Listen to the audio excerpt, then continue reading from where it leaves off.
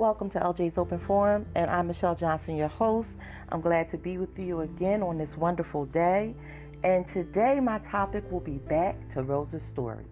We've left it for a little bit, but I do not want to lose the time that we have with family history in the African American community. And I want to talk a little bit today about my brother, John Irvin Little Jr. He was a great guy, but he also had his demons. But he also was one of the best brothers you ever want to have. And I want to talk a little bit about him today. You know, on LJ's Open Forum podcast, you can get to me on Spotify, on Breaker, Apple Podcasts. You can look at me you can listen to me on iHeartRadio. You can also listen to me on Overcast, as well as many other platforms. Please leave your comments and ratings on these platforms, and please subscribe to LJ's Open Forum podcast on Spotify, on Apple, on Breaker, on Overcast, on Google Podcasts. I want to hear from you. I want to hear you rate me, talk about me, good or bad, and subscribe so that you'll get these podcasts ahead of time rather than waiting for me to give them out to you on social media. You know you got to talk to me on social media. LJ's Open Forum Podcast on Instagram, at LJ's Open Forum Pod 1 on Twitter, at LJ's Open Forum Podcast on Facebook. Please talk to me. Let me know how you like it. Leave your messages, leave your likes and your dislikes. But today we're going to be talking about my brother John Irvin Little Jr. and we're going to talk about his great parts, but also the parts that were not so great. And again, we go back in history when we talk about my family and we talk about generational issues that move forward in life that are really tapped on back when my grandmother Rosa was born with her grandfather. So with her father, not grandfather. And those things move forward in the family. So I want to talk about that. That's part of my platform, is to talk about how we can be better in the future by learning from what happened in the past. So when you look at those stories and you look at my brother, John Irvin Little Jr. was born January 19, 1950. Now, to give you a little background on my brother, because I was born in 1965, which means he was already, 15 years older than me. When I was born, he was 15. And my mother and my grandmother would tell me stories about him when he was little. He was a little guy. He was always inquisitive. He always was in the wrong place at the wrong time. And my grandmother said it seems as if it was like some sort of a veil or something on him that would always happen to him. So let's start with one of the first stories. The first story is this. When my parents lived in the South, and they lived in Statesville, North Carolina, at one point my dad was doing a little sharecropping. And he was working for a owner of the land. So he did a little bit of that, and then after he stopped it, because it really, as we talked about sharecropping in the past, you know, they had to divide the crop with you, and sometimes you just didn't get it. If you're African American, you weren't going to get the same as somebody else.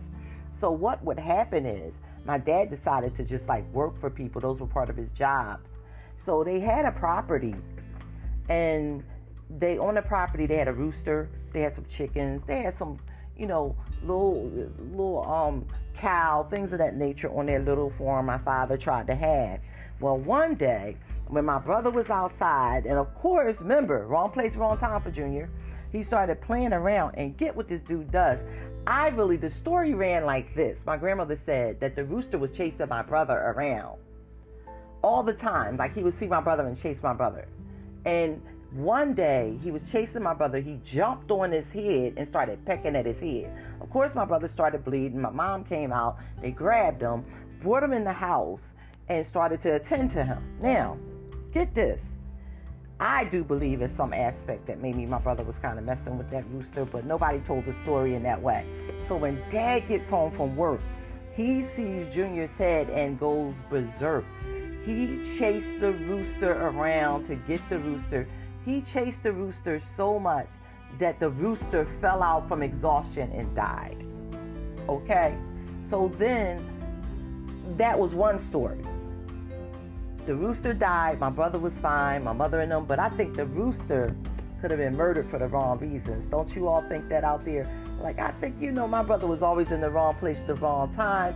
And my older brother was always pushing him because he was after my older brother.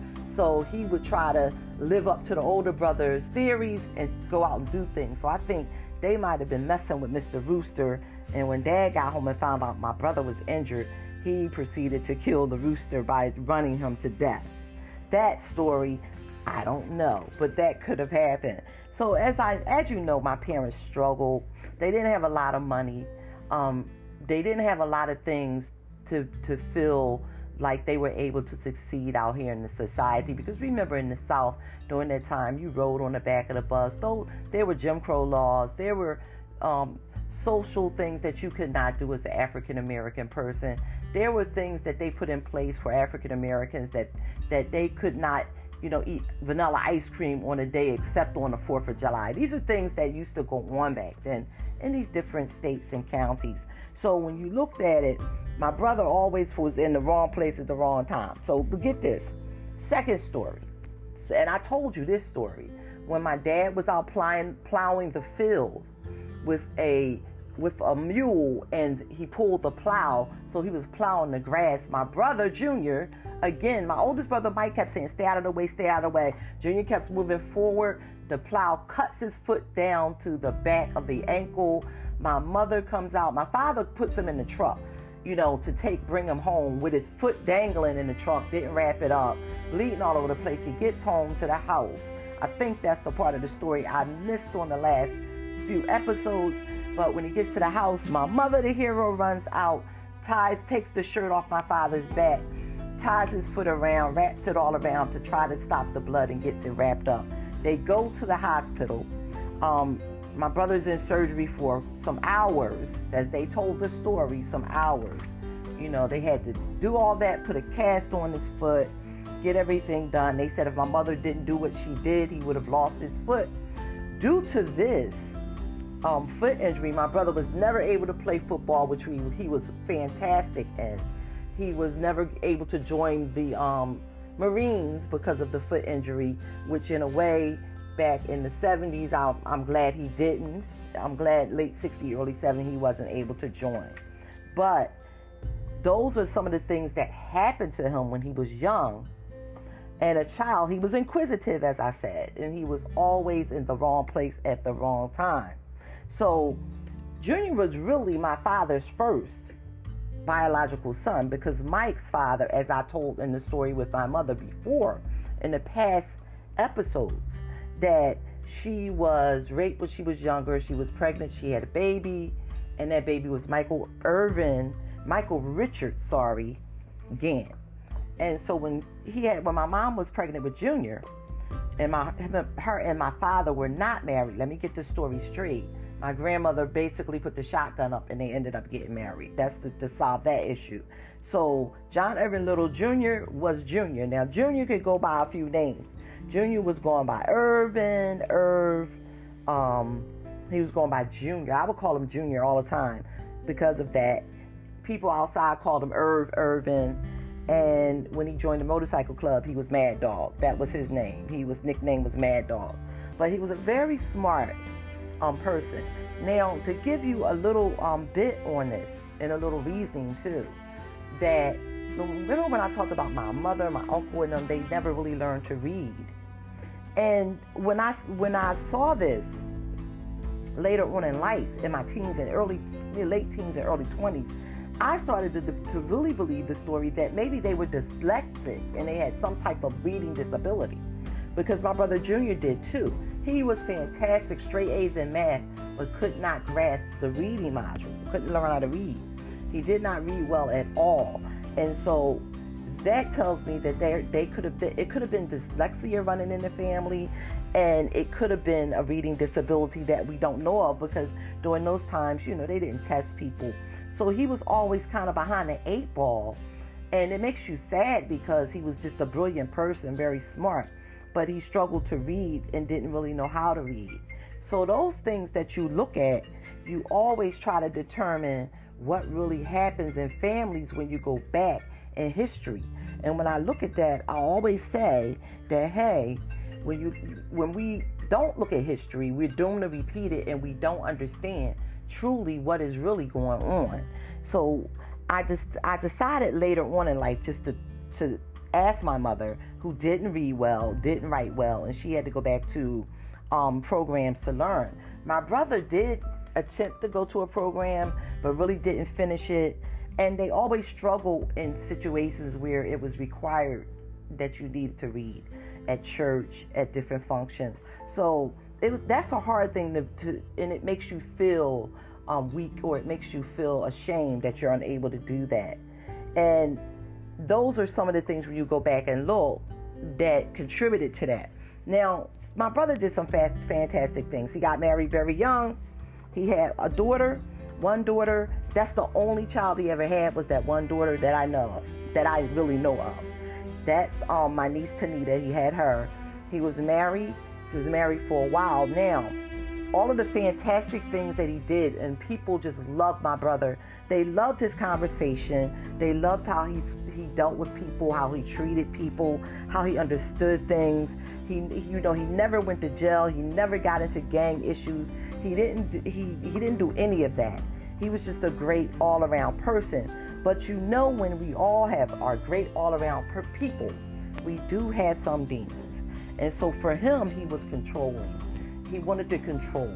Let's go back to my episode 1 of Rosa's story, when we talked about our great-great-grandfather, Cullen Rucker, who was, what you say, very controlling. And they said he was a very mean man, a very hateful man. But we don't know much about the reason for the meanness or hatefulness, because he was born into slavery. We don't know how he was treated in his childhood. So we have to look at that in order to understand it.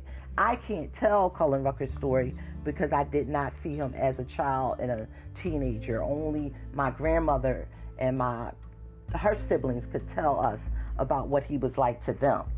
Now, my brother was very, very wonderful to me, to other family members, except for some instances that we'll talk about, but very controlling and very mean sometimes, and then on the opposite, and loving to the women he was with. So his first wife ended up divorcing him due to her treatment by him. And then she left with his daughter, and that had a stain on that relationship. He worked for Firestone for years. He worked for trucking companies for years. That's what he did. He drove trucks. He worked for Firestone for most of his life, and then for a trucking company in the second half, until he was injured in the truck. And then at that time, there were a few things that went on. Now, in the midst of all of this, he met other women, and he would still have those same problems, and there would be breakups, there would be fights, and those were the things that would happen. But one day, he was riding his motorcycle, and at that time, he had a Honda motorcycle. He was riding, he was in Allentown, and he was in an accident with the motorcycle. His leg was broken, his arm was broken. He had marks all over him from the landing. Thank God he had a helmet on, but he was in a terrible accident. And he was in the hospital for quite a while. And in the hospital, he met an x-ray technician. And at that time, she came home with him, and they ended up getting married. And she had a daughter, and they all moved in together, except for his first child felt like she was not treated right, and the child of the woman he married was treated better. So those things stained that relationship forever, basically. And they never recovered. It never recovered. And I don't think it never recovered. I don't think my brother, and these are some of, again, the things that when you look at in someone's life, there's two things. There's that wonderful person that everyone else sees, but there's another totally different person that the women in his life saw. His daughter, his wives included. His controlling nature ruined the relationships. An example would be, you would want to go out somewhere and I would ask your wife to go to dinner, a girls' night out, and he would say no. And then the wife would say no, she couldn't go with all the rest of the women that were going out. And he would pick the person up every day from work, even though they lived right next to the trolley, and they could take the trolley to work. So those are all of the things that he controlled with. I think his life started to spiral a little bit when he got into motorcycle clubs, and he started running with a club in Philadelphia on 60th and Market, which he became like the president, vice president of the club. Everybody loved him. He was, if you wanted great barbecue ribs, this guy could grill his butt off. He could grill his butt off. So, you know, I would see him from those events and those things, which everybody loved him. He traveled all around on his motorcycles. He went from that Honda that was total to a Harley that he rode with. He really didn't take care of his life well. He didn't see the doctor regularly for any issues that happened because of his ankle that was fused together from the accident in Allentown, PA, when he was riding that Honda motorcycle years prior. He absolutely loved sports. We loved sports together. Every Monday Night Football, my brother and I were together, and his wife. Every Sunday we were together watching sports. We got together every weekend and saw each other every weekend and watched football, and we would be screaming and hollering and yelling and just having, those were the times that I remember most as being wonderful. As we all were together, we enjoyed, but you didn't know what happened after you were not there. But I loved him to the moon and back, and even wish that he could fix the issues that were going on in his mind in reference to controlling and fix his relationship with his daughter so that everything could work right. But he was a person that was strong to me. He was almost a hero to me, even with all of the issues that went on. The other side was good, so I know overall if he would have received help, because you know the black community doesn't want to look at mental health. They don't want to look at getting the help of a psychologist or psychiatrist. So they just bury themselves in the issues that they had, and we don't try to fix them. But I think that's starting to change in our communities. I think we're starting to learn how to fix the things that go on. If you're out there and you have anger issues and you can't control them, or you want to control everything around you, you have to come to a conclusion that you need assistance and you need help, and you have to go get it. And that's where our mental health programs are. They're there for you.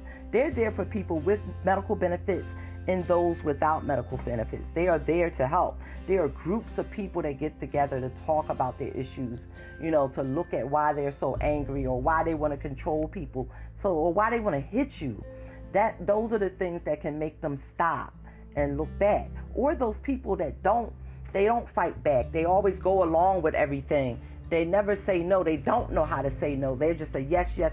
Remember that movie where the guy had to turn around everything he said yes to, yes to. So those people also need help. But my brother was the person that would step up and would be there to help you. That's the one thing. He would come to help you. But on the other end, you never knew what was going on. There was one story where, you know, it was a story where you look at anger and you look at the fact that my brother was in a club, and he had just bought a car, and they started to argue in the club, and everybody goes outside. You know how you have those fights and the arguing. My brother leaves and comes back with my other brother and my cousin, and they start to rumble and fight. Those are the things that went on back in the day, but nobody pulled guns and shot at each other. They just argued and fought, and you never talked about it again. Those are where we were at compared to now. You leave the bar, you want to come back with a group of people, y'all want to start a shootout. So the good thing about that then was that people back in the 70s and 80s, they used their fists a lot more rather than going to look for a gun. He worked hard. My brother owned his house when he was like 23 years old. He bought a house, paid a mortgage, and paid that house off. That house still stands today. My sister-in-law lives there. Sister-in-law of my oldest brother who passed away recently. lives in that house. But my brother worked hard and paid his mortgage. He was loved by many. You know, when you look at people, they talk, hey, they'd be like Junior, or they would be Irv or Bad Dog. We gotta, let's go out. I want to see how he's doing. Those are all the things that were fantastic about my brother. But then there were the other things that pulled him away from the family. The things that pulled him away were like, he would lean more towards people he didn't know rather than his family. He would give his money to them rather than his family. There was one time when my father was sick and he was struggling, really struggling, because he had no money and he couldn't drive trucks, so he was ill.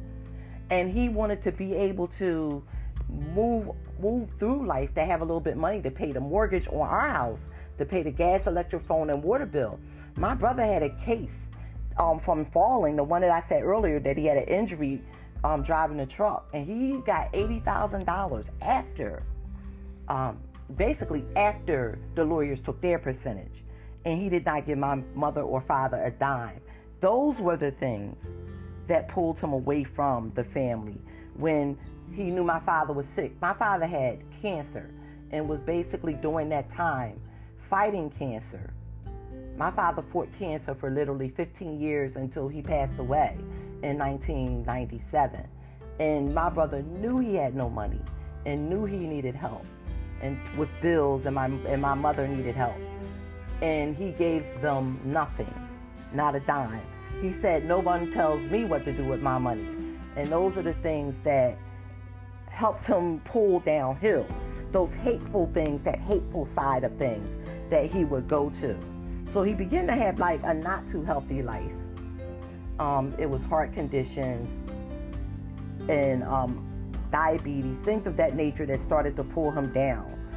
He ran with the motorcycle club where he ate terribly. They're taking, little drugs. They're doing things that they shouldn't be doing, messing with coke back in those days and time. And he was loved by many, but he had those issues. The not forgiveness issues, or the hateful issues, or carry a grudge issues. Those are the things that drove him where he could not fix the relationship with his daughter. He could not fix the relationships with his second wife. His second wife ended up leaving him and divorced him, just as the first wife did. He met another young lady that was living with him for a long period of time, and she left. A short period of time.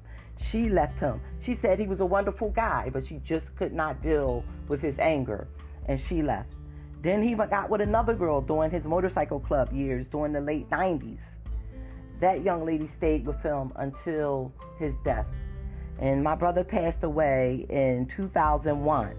He passed away of a heart attack, and she found him at home where he had died, and he had fell in the bathroom. And that's where he died. But he died never being able to mend his relationship with his daughter, mend the relationships with people that he didn't treat right, or he felt didn't treat him right. He could not mend those relationships. He was a person that would give if he didn't know you, but if it was a family member, he seemed to want to control it and not give. And there are a lot of people out there, just as I said, his second wife comes in with a daughter, he treats her like she is his daughter, but he does not remember his first daughter, and that stained that relationship until his death. After his death, his daughter did not want his house. She did not want to even come in to change it into her name and sell it. She definitely didn't want to live there, and she definitely did not want to be involved, and she did not want nothing that he had. And she left that house sitting there, and that's when my oldest brother went to move in with his fiance, and then later on his wife. They were there until my brother, oldest brother, also died in that house. And he was sick from heart condition, and he was sick to the end, and he laid there on the bed in the dining room, and he passed away. Prior to that, my brother, Junior, passed away in the bathroom on the floor. So they both died in that house. And my oldest brother did not want to leave to go to the hospital. He wanted to pass away in that home. So we look at the life of people and say that, hey, you lived a life. I think he lived a full life. I do, but I think he is half full because he missed so many things. He missed the relationship with his oldest biological daughter that he could have like groomed and bloomed a relationship with her, and he didn't. And then he messed up relationships with her mother as well as the next young lady he married, and then the next lady he was with, until the one that was left found him on the floor dead. And at his funeral, she said, "I wished I would have married him when he asked instead of waited, because we never were able to get married." Now, let me tell you, that funeral, my brother's funeral, Junior, John Irvin Little Jr., was one of the biggest funerals you ever want to be within in Philadelphia. You had motorcycle members coming, or people that knew him coming from Texas on a motorcycle. You were brought in to the funeral by a brigade of nothing but motorcycles, hundreds of motorcycles. The church couldn't fit the people in it. They had to stand around the church and outside and attempt to hear the funeral. That is how much he was beloved by people. He was beloved, but people still didn't know the other part of him that would have stained it. But the funeral was one of the biggest and one of the most beautiful funerals you ever want to see. You know, you had a gun salute at the cemetery where they shot off guns after the funeral was over. That's how much the people in the motorcycle clubs loved him. That's how much the people that were not in motorcycle clubs loved him. He was there for a lot of people, but like I said, not sometimes for other family members, the ones he didn't want to be there for. So when I talk about family, there's always a generational issue. Like I said, he had some of that hatred and anger that our great-grandfather had. But when we don't talk about these hatred and angers, you can't learn from them. He needed help with that as a child. He needed help with it as a teenager, and then as an adult. Let's sum it up. We still don't want to talk about mental health issues that we need. Please, people, if you have these symptoms, if you're angry all the time, if you're not angry and can never say no and let people run through you or run over you, or you're the person running over or running through, sometimes you need to sit down and get a little help and find out why you're this way, because you may not know. You may not know why. And sometimes that could give you a help. It can make you understand why I'm treating myself this way, or why am I treating my family or my friends or my wife or my husband this way. Because you can live a full life, but you don't want to live a life half empty. You want a full life. Don't want half good and then half bad. And that's what my brother's life was. He had a great half of life and then a terrible another half of life, where one was covered and one was open. So again, please listen to that. Understand how we can change ourselves and we can be better when we lose the control. You can't, let's put it straight. You're not going to control everything. You're really not going to control much. When you want to control everything, what happens? It blows up in front of you. It ruins your mind. So we don't want to control everything. We want to try to maneuver around it and make things work in our lives and make things successful. That's what we want to do, and be happy and have a wonderful life and grow in our lives and grow in our attitudes and grow in how we work with each other and how we deal with our spouses and our girlfriends and boyfriends.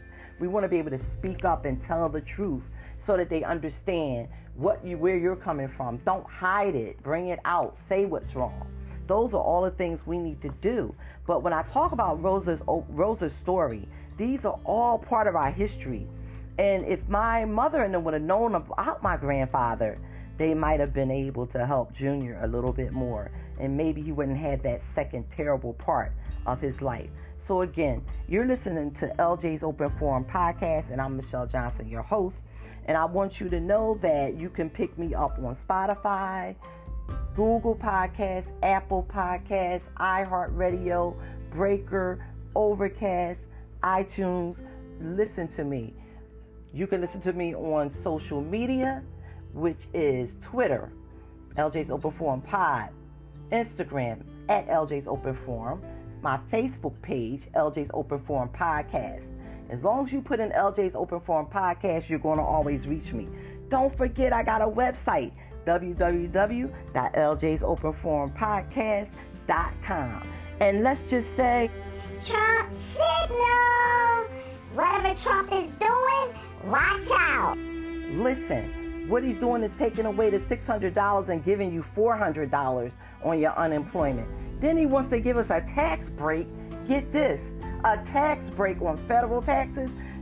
People, watch out, because you're not going to get any income tax in the year of 2021. So you might as well just forget it. But I'm going to tell you what, I like to get the tax break because I like my money up front. I'm not worrying about unemployment. I'm not worrying about what? I'm not worrying about taxes for 2021 because I'm not going to get much. My kid is grown. Me and my husband are here. We in our mid-50s, and we're not going to see that money. So we're not worried. We're going to enjoy it on both of our jobs as we get it now. But again, people, what did I say? You've got to vote. Don't forget the platforms. Don't forget to register to vote this fall. Get everything in order, because what's going to happen is you don't want them back for a second term, do you? This is LJ Open Forum Podcast. It's been real, people.